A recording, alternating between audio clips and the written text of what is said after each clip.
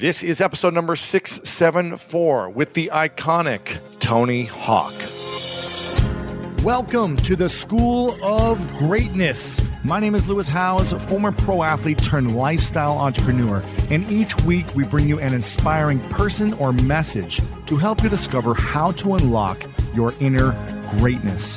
Thanks for spending some time with me today. Now let the class begin.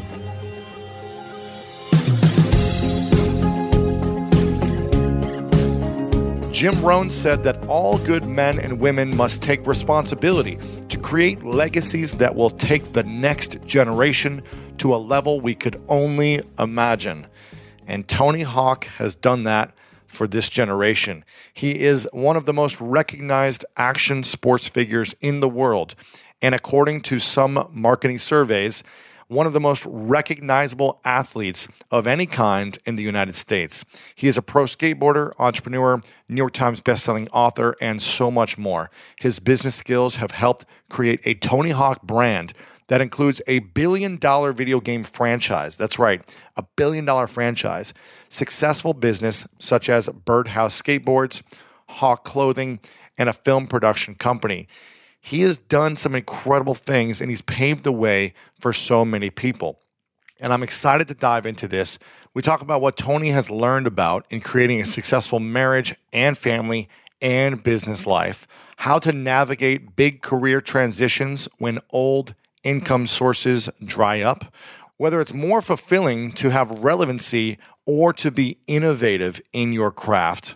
Also, where his mind goes when it's time to hit a huge performance, a huge trick in front of the entire world, how he stays focused and present, and how to stay committed to your passion when there's no money in sight within the passion. That and so much more. I'm super pumped. All right, guys, I'm excited about this one. This is with the legendary, the iconic Mr. Tony Hawk. I don't know about you, but when around 3 p.m. hits, I find myself craving the right refreshment to get me through that mid-afternoon slump. New Pure Leaf Zero Sugar Sweet Iced Tea is full-flavored sweet tea, but without the sugar and the calories. It might take several bottles for you to believe that a delicious sweet tea can really have zero sugar and 0 calories. But you know what they say, life is full of surprises. Or in this case, full of flavor. New Pure Leaf Zero Sugar Sweet Iced Tea. Try it to believe it. For 20% off your next 12-pack, head to Amazon and use promo code 20PureLeaf. That's promo code 20 PURELEAF for 20% off.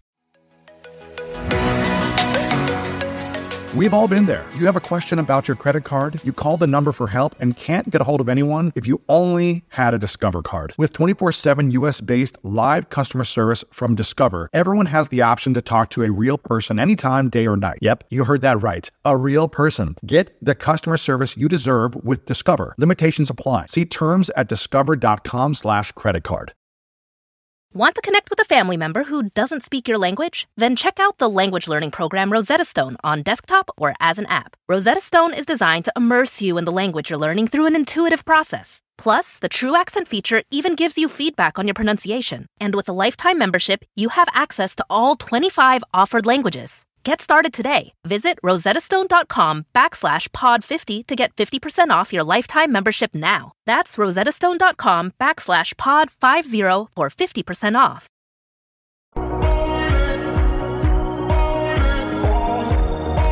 Welcome back, everyone, to the School of Greatness podcast. We've got the legend Tony Hawk in the house. Good to see you, sir. Thank you. You too. Very excited about this. We were just chatting offline about how amazing it's been to see your career as a kid watching X Game, watching you do the 900. It was like this monumental moment. And then the video game world blow up for you and just everything continues to blow up. Oh, well, thank you. Congrats and everything. And congrats for being an amazing icon for what's possible. I think you are a great symbol. And Rob Deerdeck was just texting me saying how you push the limits constantly and you haven't stopped.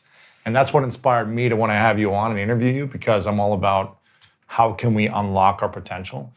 And as a kid, I remember watching, I never skateboarded because I didn't have the coordination as you on a board. But I remember watching the symbol of what you represented and seeing you break your own fears and your limitations in your mind on the X Games. Mm-hmm. And that was really powerful for me, and I know for a lot of kids, so I appreciate you. Oh, thank you very much. Being a powerful part of my mental development as a child Cool. and a teenager. Who was the most influential person in your life growing up, would you say? Oh, that's tricky. I think it sort of evolved with different people as I grew up, but for sure, the beginning was my older brother because he was a surfer. He's 13 years older than me, but he was a surfer, and then he started skating when skating kind of just got going in the late 70s. Yeah. And I took a lot of cues from him, just in terms of doing something new, something different. And he gave me my first skateboard, so obviously that was hugely influential to me. And then once I started skating and I really dove into it, he kind of got out of it. He was in college and he was a writer. He cared. I mean, he still skated a little bit, but he was just more into a career at that point. And there was no career in skateboarding. Nothing. It was like it was 1,000 people in the U.S. did it maybe as like a hobby or something. Yeah, it was really And small. only a handful of skate parks. And so when I really got into it, I was looking towards people to emulate. One of them was Steve Caballero because he was my size. He was actually older than me, but he looked a lot younger.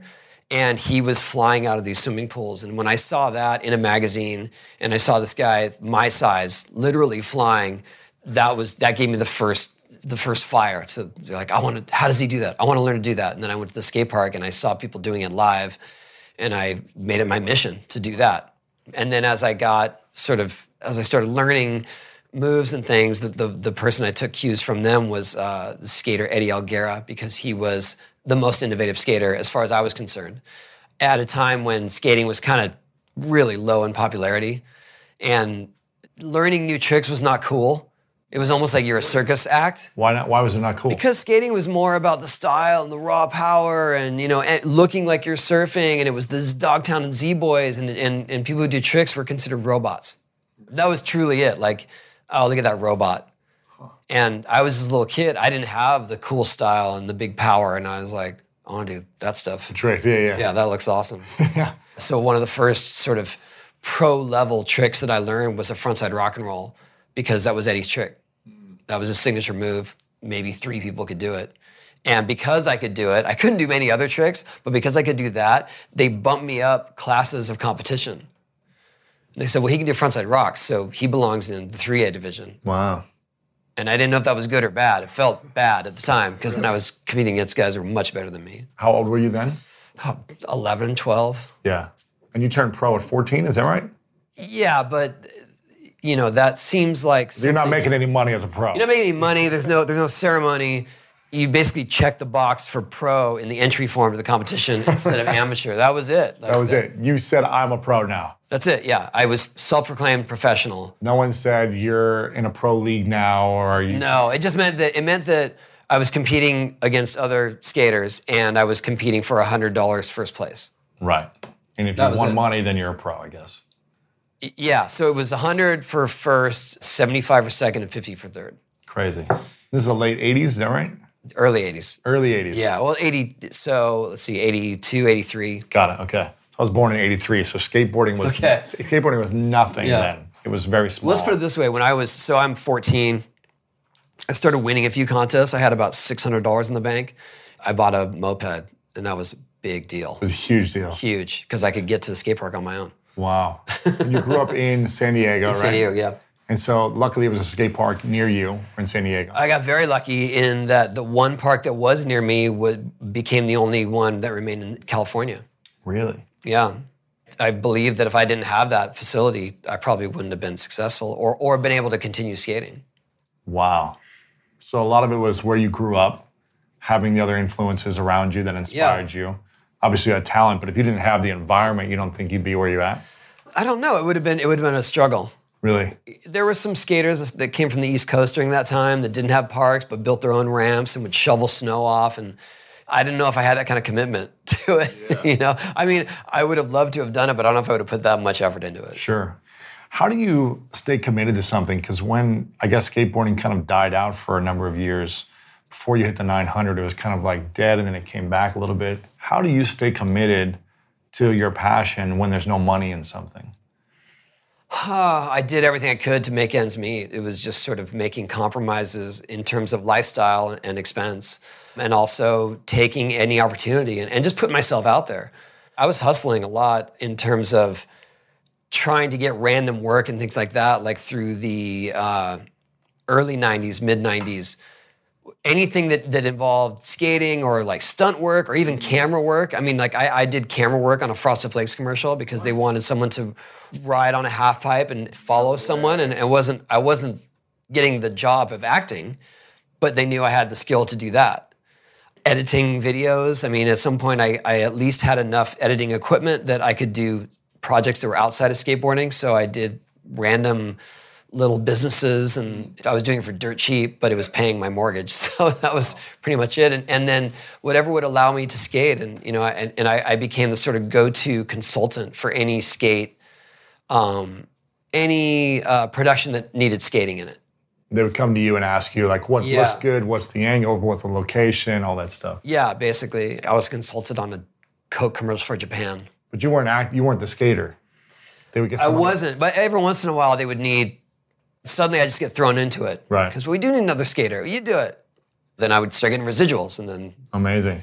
So they would hire someone else, but they probably weren't as good as you, right? They're like models. Sometimes, yeah, but I just, I wasn't the right stunt double type or body type, or I wasn't Japanese in this case, so... Got it, yeah.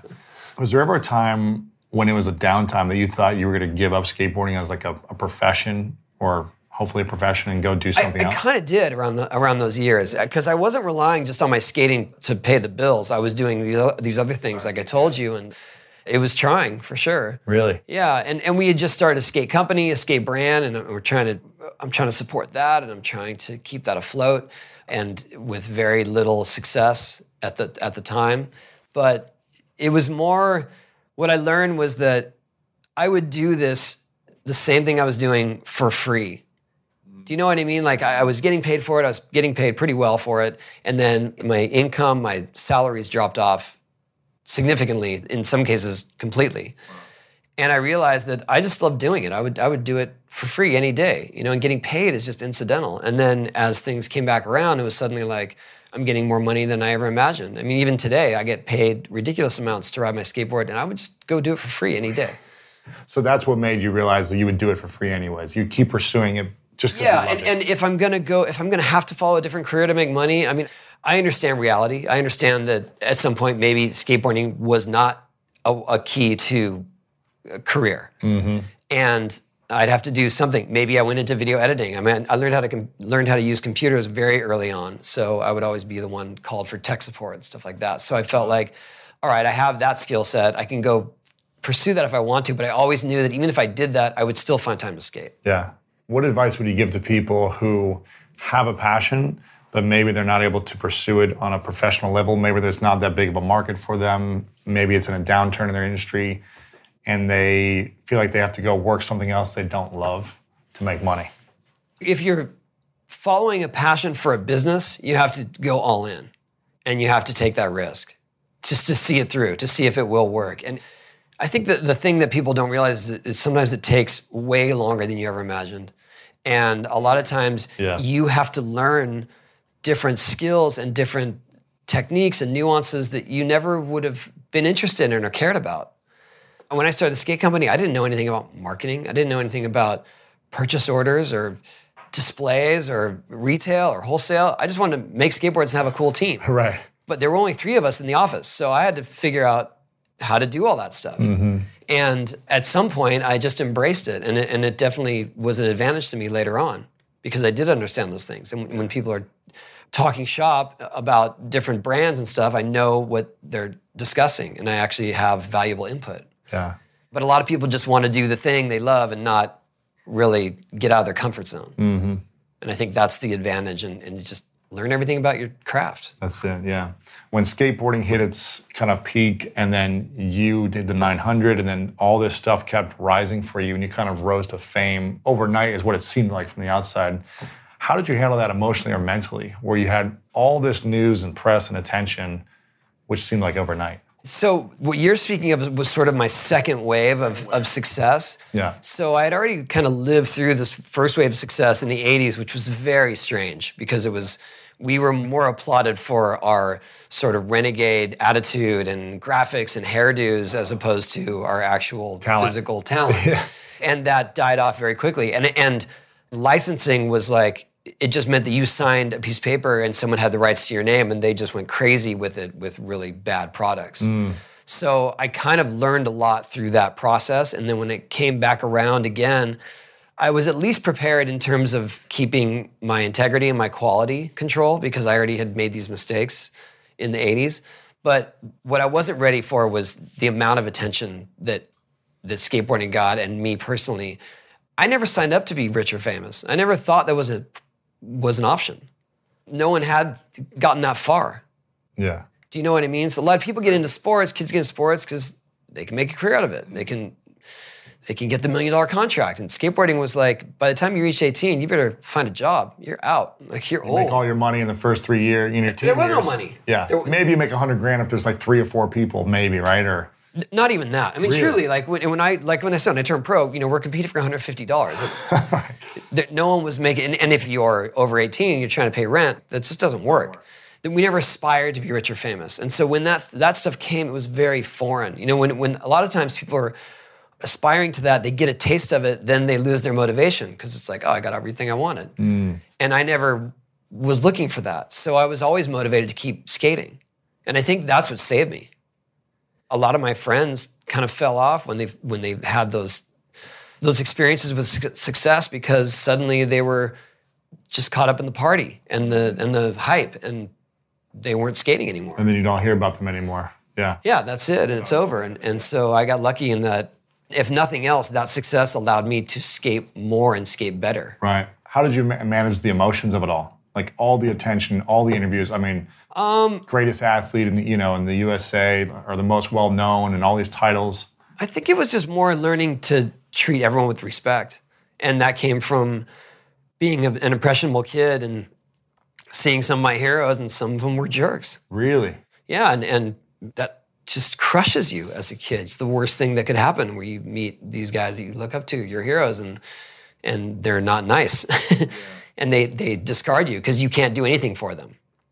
And I think that through the years, I just learned it from experience. And also having my own kids and seeing them, how people treat them, and it's just more like, I'm so thankful to be here. I know I'm absolutely, like, this is one of the luckiest things that could have ever happened, and beyond any dream come true, and I don't take it for granted. Yeah. And I still don't.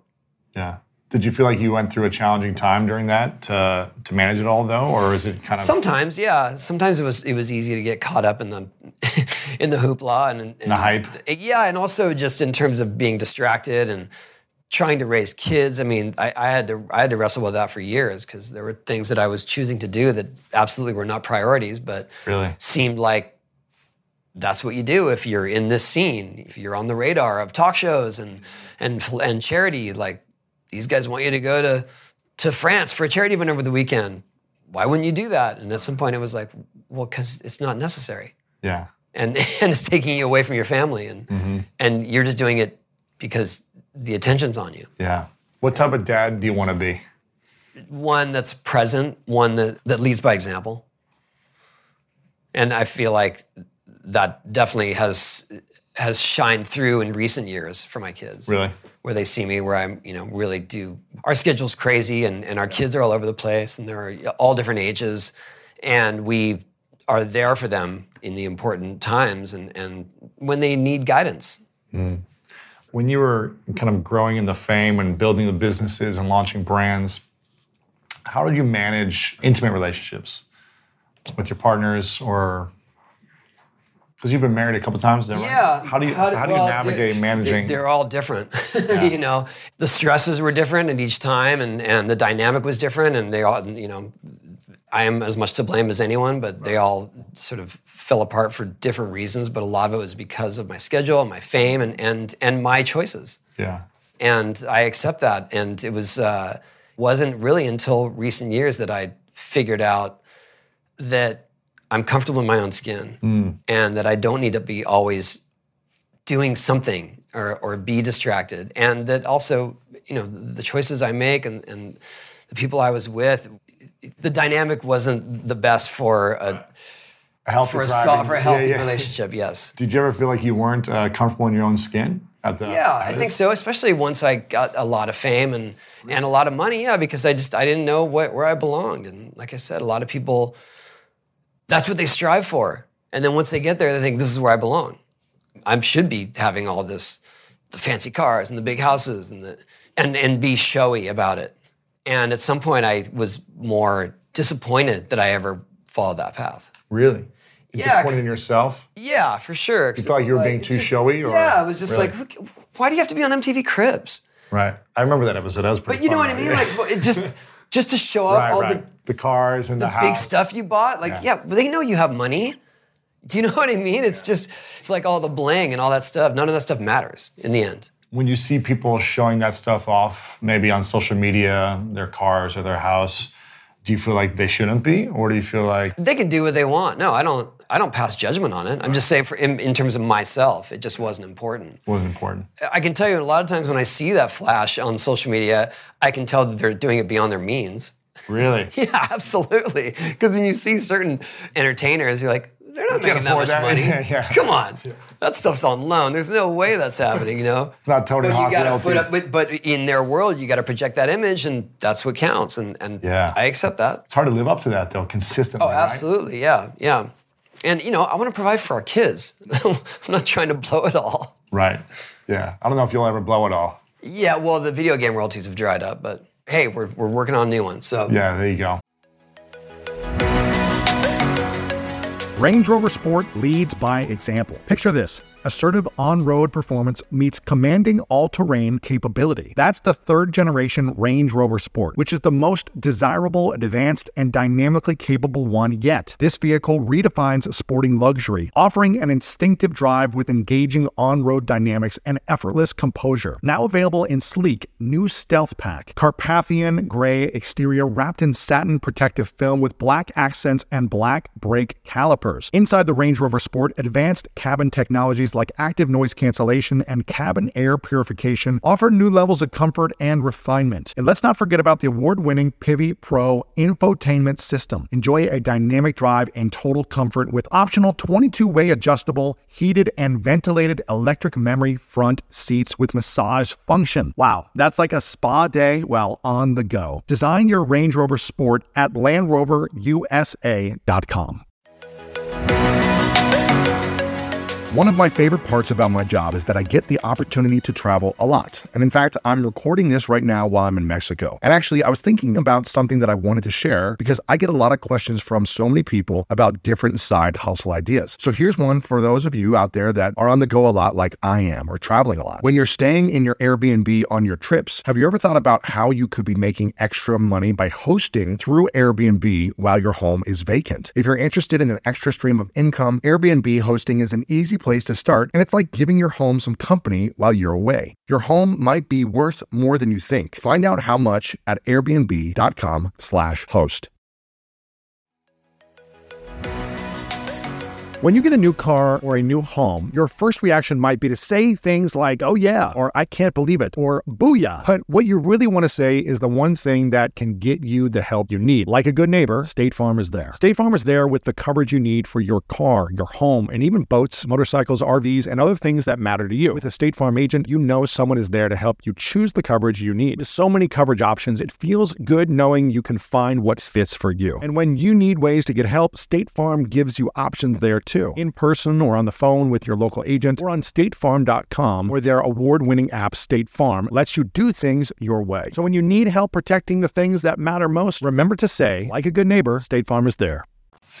What's been the biggest lesson in marriage that you've learned while you drive to be, follow your dreams and pursue your career path and your businesses, but also having a healthy, thriving relationship? What's been the biggest lesson or the biggest piece of advice you have for other people who are in that path? Be supportive and... She's smiling, yes. And I think also just be open. Talk about the things that are concerning you before they fester. Yeah. Don't let them get to the point where they're so big that you can't talk about them. And then there's just the elephant in the room and the tension and the quietness that, that will just kill relationships so fast. And ours is super challenging because, like I said, I have many obligations. My priorities are our kids, And those things sometimes don't line up because you got to go do the thing that makes the money for our family to thrive. But we find time and we work really hard at it. It's work, but it's worth it. It's awesome. Yeah. Yeah. Do you feel like there was a time where you didn't communicate well? Yeah, for sure. Well, I just didn't really understand. When I was a kid, my parents were from the 50s and they were not showing love outwardly. Right. I didn't grow up in a very loving home. It wasn't like they hated each other, but it definitely just... They didn't show affection. Not at all, yeah. And to me, only through their actions, not through their words. And so I didn't really grow up understanding intimacy like that. And I never wanted to really embrace that because I thought it was going to be too hard, or I didn't know. You thought embracing intimacy would be too hard? Yeah, or just scary, or I didn't really understand it is scary. The process, yeah, and opening yourself up like that, and it just seemed like I had these sort of ridiculous notions of what marriage and parenting are supposed to be, and you do this, and you get childcare, and you do this, and this, and this, and this is how it works. It was all like Ozzie and Harriet, and it was just such a lie. Yeah. And to present, you present this falsehood of contentment. Happy, yeah. Yeah, it's like fake book, it's like, yeah. This is my life. That's not really your life. Those are the cool pictures of your life. It's like Instagram showing off the car. Yeah, exactly. Right. But that's not the real. Core of it. And I feel like I've just come to understand and come to terms with the reality of everything and presenting it as real. Mm-hmm. I am what you see is what you get. Right. There's no other facade of fantasy out here. What's been the biggest challenge you've had to overcome, let's say in the last 20 years, 15 to 20 years for you personally, the biggest breakthrough that you've had to overcome? Honestly, I think it was in recent years, I started losing a lot of my endorsements. Really? Just because of like the way that sponsorships work nowadays. It's all more based on your social media and they're all short-lived. And I was living through bi-year or multi-year contracts. And just by sheer coincidence, all of them sort of ended all at once. Wow. And it leaves you with a sense of not knowing your value. It's hard to explain, but it was like all of a sudden it was like, well, I haven't changed what I do. I'm not getting worse at what I do. Why is everyone bailing out? And I think that I had to wrestle with what is my sense of value and how do I navigate these waters and still do what I love. And I kind of figured it out on my own, but very much like had to believe in myself more than ever. Wow.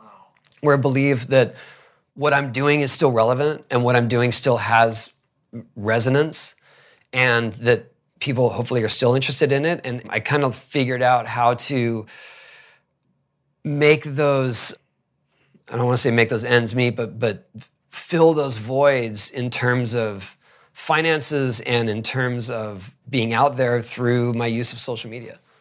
Wow. And suddenly I found myself getting different deals because of what I was doing out there on social media and how I was presenting myself out there. It wasn't just social media, and because I was absolutely skating as hard as ever. And then I just started putting out video parts of myself. And that was just a weird notion. It used to be, if you're in a video, it's because your team made a video. And you're working towards that video, and it's a group effort, and you present it as the team video. And it was more like, I gotta get busy, get some tricks on video, and make a video section and just put it out there. And luckily, with technology now, you can.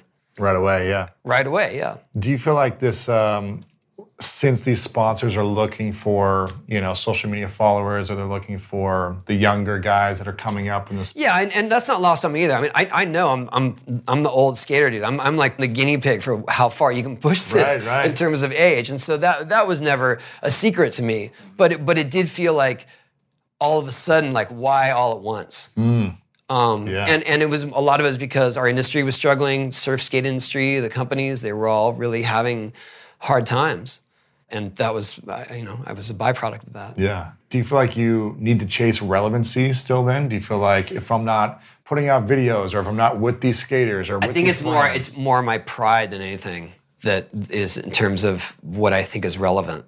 So every once in a while, like, I got to go learn a new trick just because I feel like I'm really still doing it. Not because I want everyone to be like, look, everyone, I did something new. It's just more like, for you, I got to feel good about what I'm doing. And it's not going to be some groundbreaking new spin or anything, but it's just maybe a little thing that I thought of and figured out how to make my board move differently. And it's like, oh, it's a new trick. That's cool.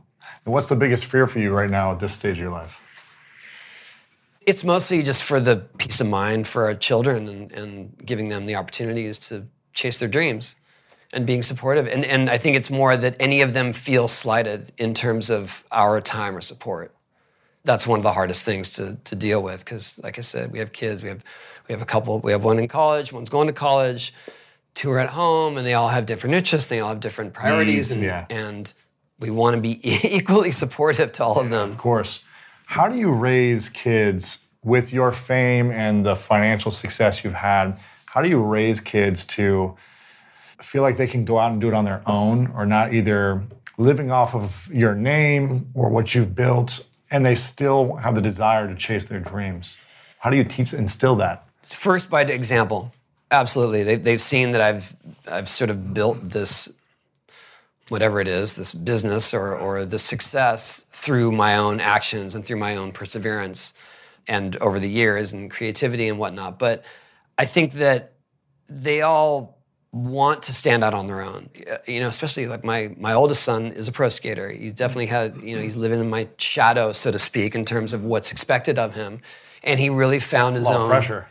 It is, but he found a way to make it his own. He's a different style of skater. He's more street. He doesn't compete, but he's learned how to be very creative and have his own following and his own style and his own vibe. And I'm really proud of him for that because I think my success discouraged him initially from skating.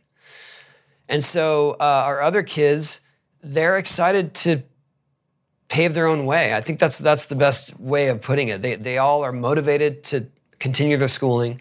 They're all motivated to find their own niche or career. Yeah. And I'm really proud of how they are hustling for themselves. Yeah. It's funny, like my oldest son, they definitely don't just rely on our money. Like my oldest son, when he's got downtime at home, well, not my oldest, my second oldest, he'll be a DoorDash driver. Really? Yeah. Hustling, yeah. And it's not hard, but obviously this party is like, well, how much are you really making with that? But at the same time, like, hey, I'm proud of you for working at it. Yeah, like, go do it. Yeah. Learn how to be responsible. I'm curious about the way you think in the most challenging times during competition. I think of the 900 moment and watching you struggle and fail over and over or not land the trick over and over, and then you have one chance left. You had many moments like that in lots of competitions, I'm assuming, that just weren't captured like that, where the pressure was on, you've had to nail the trick or the moment. Where does your mind go in those moments when there is all that pressure to perform at the highest of your ability? I think the first thing is telling yourself you can do it. That's my only key to true success is having the confidence. So if I'm in that moment and I know I've got to absolutely put it all at risk, I feel capable of doing so. That's one of the first things that you have to, and if you go in with any sense of doubt, it's not going to happen. It's not going to happen. And then whatever the worst case scenario is that you think of, that's what's going to play out in the end. Yeah. So don't think of the worst case scenario. Or this is it. This is, if you're ever going to make this trick, I mean, like exactly with the 900, I have been trying it for years. I've been trying it on 10 years, ramps. Right? Yeah, almost 10 years. And you never landed it in practice. No, but I was trying it on backyard ramps. Every once in a while, I'd have my friend shoot video, like today's the day maybe, and I have him shoot video, and I definitely gave him my all. I mean, like I've actually like landed it a couple times, broke my rib on the bottom of the ramp, but I was there. And then when they started having best trick competitions through the year, and so a couple of them I tried 900s, but I don't know, I just didn't, I wasn't feeling it that day or whatever it was. And then when the X Games happened and my spin was more about the ramp. The ramp was ideal for that situation because it was kind of sticky and it was really big. And so it was big for what was big then. Right. Now we have... Now it's small, right? Yeah, now we have 30-foot ramps. But so I started spinning it and it was consistent and I could spot my landing and it was like, well, if you're ever going to really make it, this is the time to make it. And so it was the same mindset when I broke my rib. That was the one. I was like, I'm going to make it. This is the one I'm going to make. I'm putting it on the wall. I'm going to commit to it. And I fell forward. You broke your rib. Broke my rib, yeah. But I did land. You landed, it got so you. it was there. It was close. It was definitely in the back of my mind. It was like, well, it's there. And so at the X Games, when I finally was committing to it, I was leaning back a little bit to compensate for that broken rib. And if you watch it play out, you'll see that the first couple I land, I was leaning too far back. Kind of falling on your knees, right? Or it wasn't. They were always on your knees, but instead of committing to my front leg and falling forward, I was more leaning back and I was shooting out. But you got to commit all the way to land it. Well, I had to find the balance between leaning too far forward and leaning too far back. And how many times did you fall before? Ultimately, that's what happened. I don't really know. I think it was 10 or 11, but I don't have many more each time I do it. Like I only have generally about 15 or 20 in the bank before I'm exhausted or before I get hurt. And this was the last moment, the last chance. Well, not really. I mean, that it could have gone longer if you had more energy. No, it was just that the time for the event was already over. Got it, yeah. So they were just allowing me to keep trying it. Got it. And it wasn't like, I didn't think it was going to count for the competition. I just want to get it done. Right. And that's the mindset of skating. And it wasn't for the glory. It was just like, I'm going to finally get this trick. I'm finally in the mode. I finally can do it. And I never thought that they're going to put it on TV. I never thought that they would let me win after the time had run out, because that's just never how it was. When I learned 720s, which is a double spin, I literally learned on a backyard ramp in Stockholm, Sweden in 1985 with 3 people watching me and no video. Yeah. That's what I was used to, in terms of learning new tricks. That's the scenario. So all of a sudden it was broadcast live on ESPN. It was like a SportsCenter highlight. I wasn't ready for any of that, nor did I expect it. You just wanted to land a trick. I would start walking through airports at that time, and people would stop me. And Tony Hawk, 900. And I was like, how do you know? Right. Why do you care? Yeah, it was iconic. Weird. It was iconic. After that moment, when you were still competing, how were you able to work through the pressure of competition without I've got to land the bigger trick and the bigger trick? Well, I always have that in my head. I've got to step it up, or I've got to do my best. So do you feel like you were able to thrive under the pressure better with the pressure and the attention, or better without it then?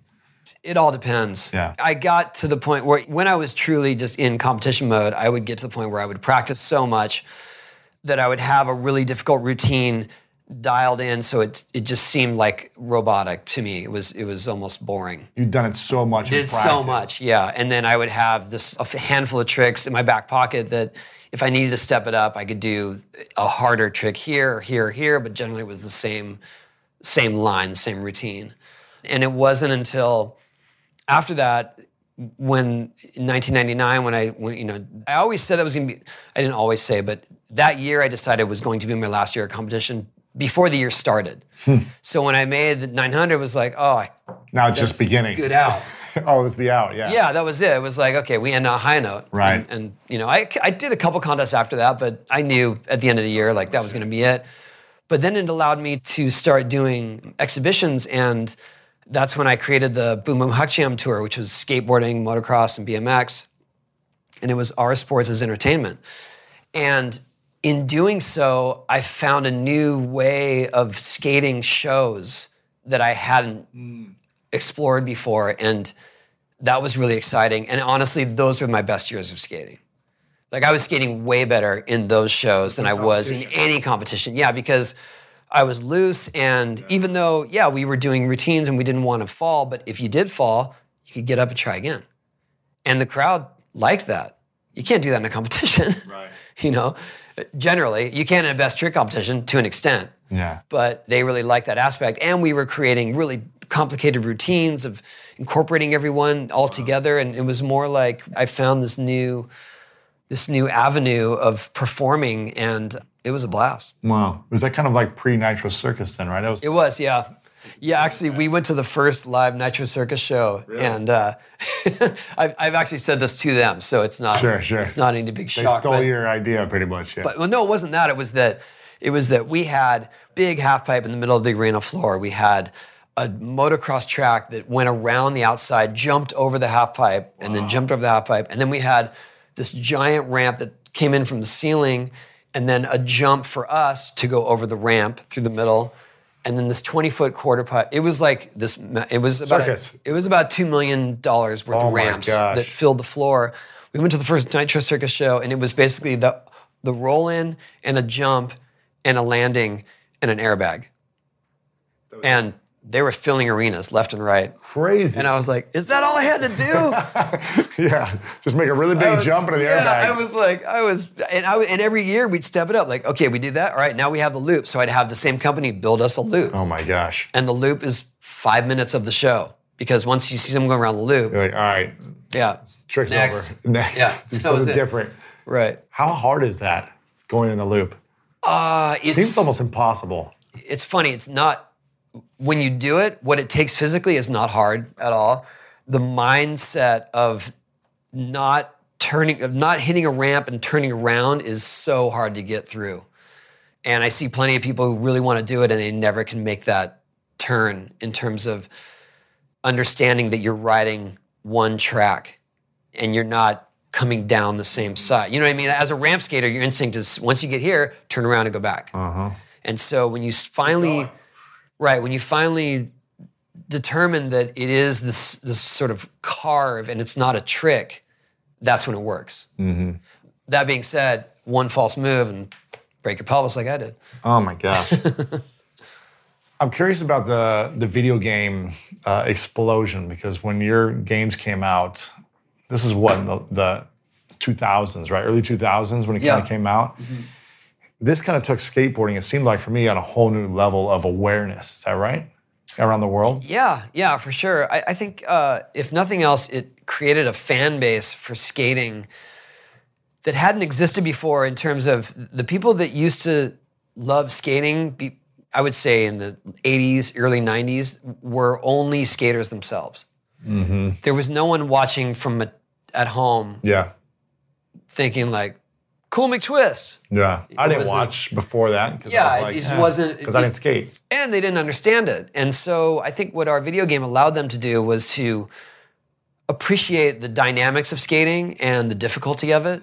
And then suddenly there was this fan base of people who played our games that suddenly understood trick names and understood locations and got to know some of the figures and it was crazy. It was crazy how it exploded and suddenly we were thrust into the spotlight and people and it inspired kids to start skating. That was probably the best byproduct of our video games, is that it really inspired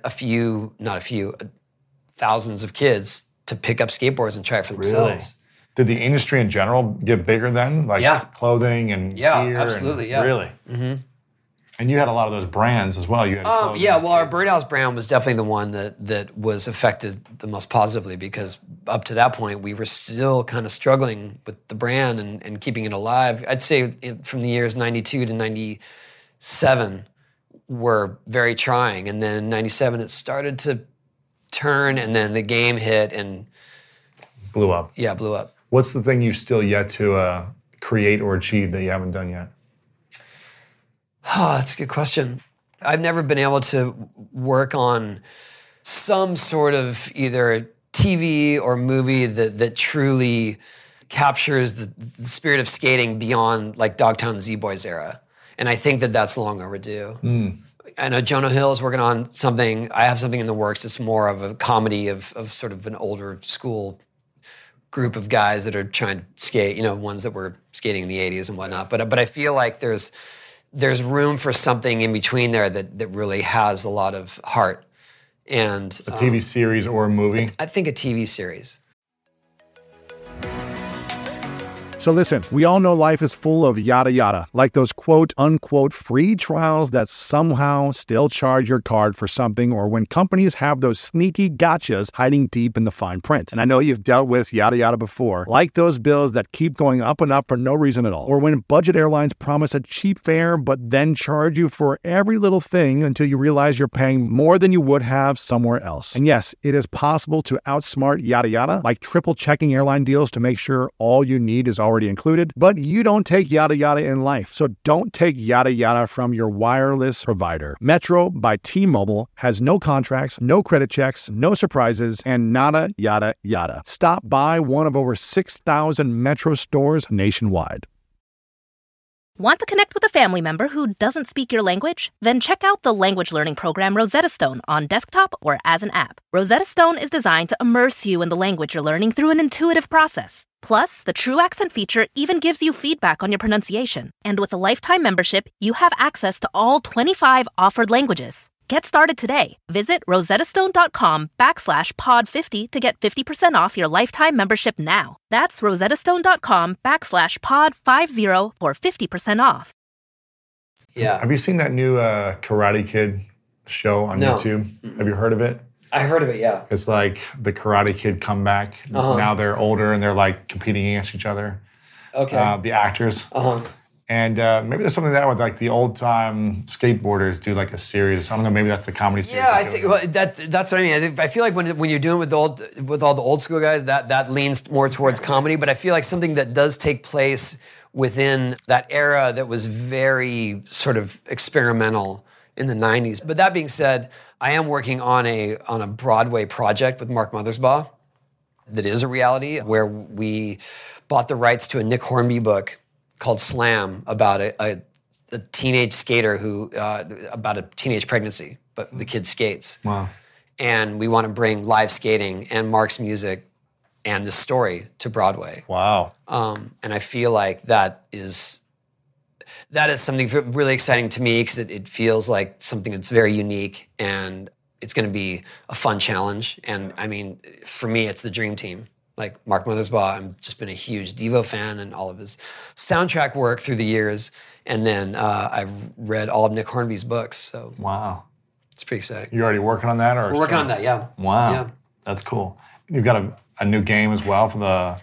Mobile game. I'm working with Maple Media. We're doing a mobile game, skating game for the iPhone or Android or both. Yeah. That's going to be on October. It's not yet named. I mean, I know what the name is, but they're not announcing it yet. So but it'll be out there. It's pretty cool. I think we've done really well for the limitations of a phone. Okay, cool. So if we searched Tony Hawk in the App Store in October, we'll find it. In October, yes. Gotcha. Yeah. Or if we follow you on Instagram, I'm sure you'll be announcing it. Yes. You'll be promoting it everywhere. Absolutely. What's the question you wish more people would ask you about? What you've covered in terms of balancing family life, that's something that people don't try to dive into. It's not really the big celebrity type of stuff, but I think it's important. So I feel like you really covered it. And just in terms of trying to give guidance to others who might be getting into those kind of situations where, at some point you have to really embrace your responsibilities as well as your success. Yeah. I think the reason I ask that is because there's a lot of driven entrepreneurs or people that are passionate about their career, the businesses that they're creating, who listen, or their passions. And sometimes we can get caught up too much in the passion and not enough in the connection with family members. Yeah. And, Yeah. And also just learning to play. That's a huge, important thing that people forget about. They get so caught up in the day-to-day and the kids and the school and the work, and then it's like, you got to remember to goof around. Do you goof around a lot?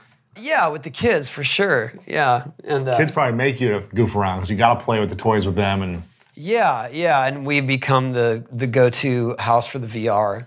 So that's been pretty fun. That's cool. We like, it's sort of a hazing process when people come, like, you got to put on the VR. Really? We put you in the scary game. Oh, man. Just so we can video their reactions. How scary is it? Well, some of them are way too scary, but some are really fun. Really? Yeah, and that's another thing I would love to do, is make a VR skating game. But at this point, I'm not have any leads on it, and also it's tricky because if it's a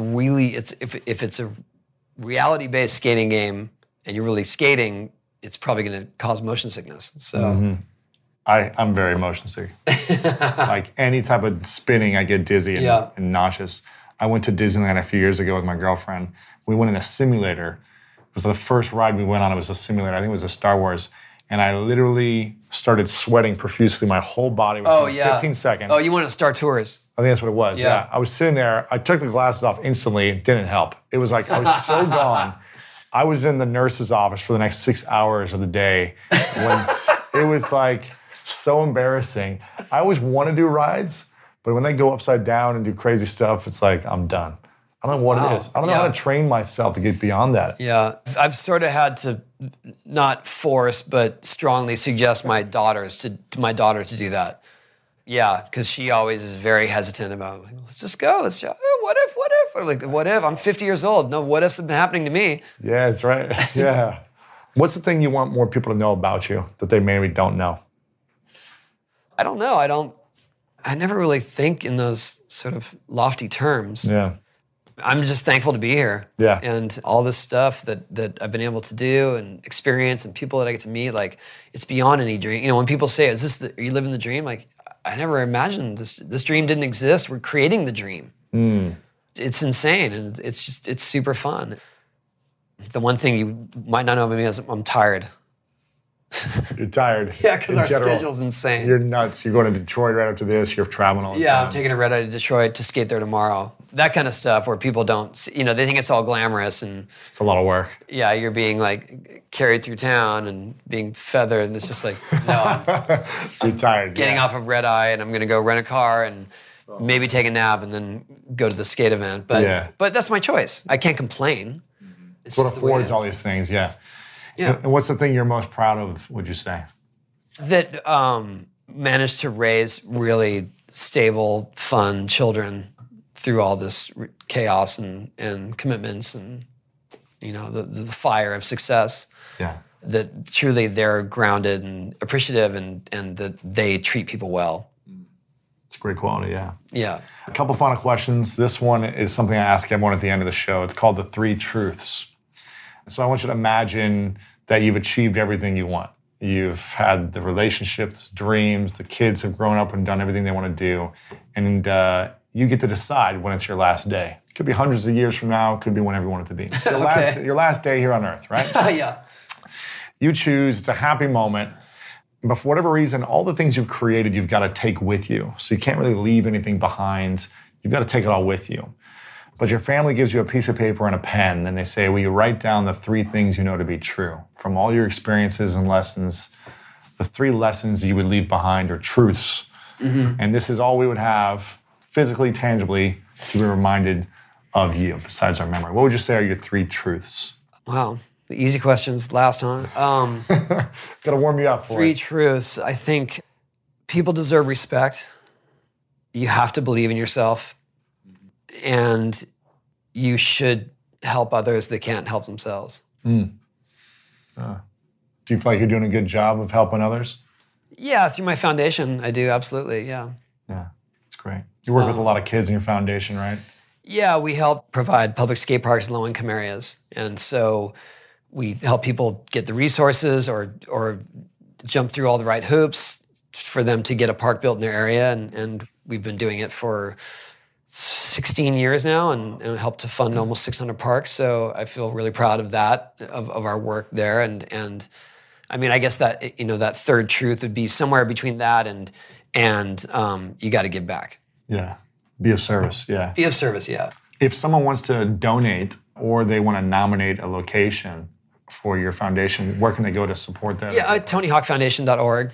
All the info's there. We literally have a guide to public skate parks, getting a public skate park in your area. That's great. It's not, we try to empower communities that are already trying to help themselves. So we don't just say like, we need a park in X city and we'll go build it and we get all the glory. We want to empower the communities so that they feel like they have a sense of ownership and they pride. Take care of it and yeah. Yeah, and also that they're the ones that did the groundwork for it. Mm-hmm. But we're giving them the map in order to get it done. Yeah. And where can we connect with you personally or online, or where do you hang out? What social media platforms? Tony Hawk on all platforms. Are you on Instagram mostly, or Facebook? I spread it across. Facebook is weird with all their algorithms. Things kind of get buried, right? And it seems to be less traction there unless you want to pay for it. Right. And I'm not one to pay for it, so if you find me there, that's great. But I think, yeah, my Instagram is probably my go-to and my stories. Cool. Insta stories. Yeah. All right, we'll check you guys out. Yeah, because I find myself in absurd situations. And you're just like, I have to film crazy. this. Yeah. I mean, just like last night we went to the Spy Who Dumped Me premiere and found myself between Mila Kunis and Kate McKinnon with their poster behind them, like, oh, this is cool. In the shot. Yeah, right. So we'll check you out there. We'll make sure to follow Tony on all those platforms. Before I ask the final question, I want to acknowledge you for a moment, Tony, for being an incredible inspiration to so many people. For me as a kid growing up and watching that one moment in time, and then watching everything you've been able to do afterwards, it gives a platform and an opportunity for me to see this is a model that I could live for my life and lots of other people. So, well, thank you very much. Yeah, I just want to acknowledge you for your generosity, your kind heart, and your humility. I think that I love the fact that you say, you know what, I'd be doing this anyways, even if the money wasn't here. I know you have obligations and things you got to show up for, but the fact that you love your art and your craft and your sport that much is truly inspiring. So. Oh yeah, I still selfishly, the fact that we get to build more skate parks, I get more place to skate. There you go. Exactly. All over the world when you got to travel. Exactly. I love that. This is the final question. It's, what is your definition of greatness? Pushing boundaries while still being approachable. That's my best. Love it. Tony, thank you, man. All right, sure. Appreciate you very Thank much. Appreciate it, brother. There you have it, my friends. I hope you enjoyed this one as much as I did. Make sure to share it with your friends. Spread the inspiration. The best thing you can do today is to listen and consume and learn something new for yourself and develop your mind, develop your ability to grow, to think differently. And then you've got to spread the message. You've got to share the journey with other people. You've got to share what you're learning about yourself, what you're learning from other people, and share it with your friends. So take a screenshot of this.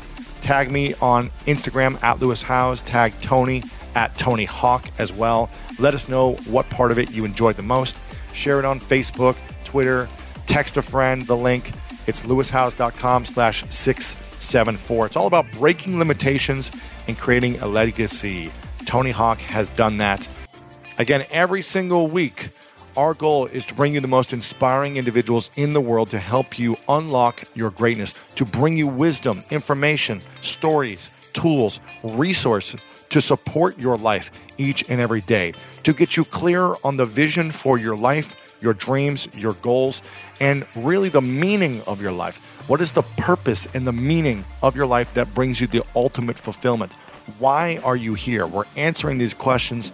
We're giving you solutions, and we're hopefully creating the incredible experience for you each and every week. I love you so very much. And as Jim Rome said, all good men and women must take responsibility to create legacies that will take the next generation to a level we could only imagine. Think about that, and you know what time it is. It's time to go out there and do something great.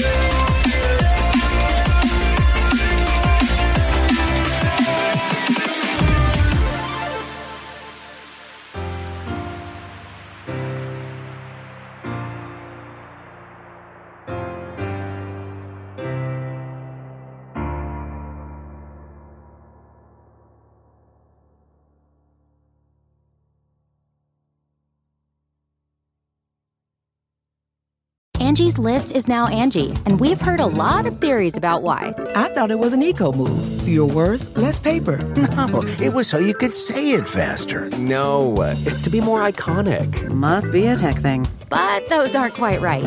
It's because now you can compare upfront prices, book a service instantly, and even get your project handled from start to finish. Sounds easy. It is, and it makes us so much more than just a list. Get started at Angie.com. That's ANGI, or download the app today.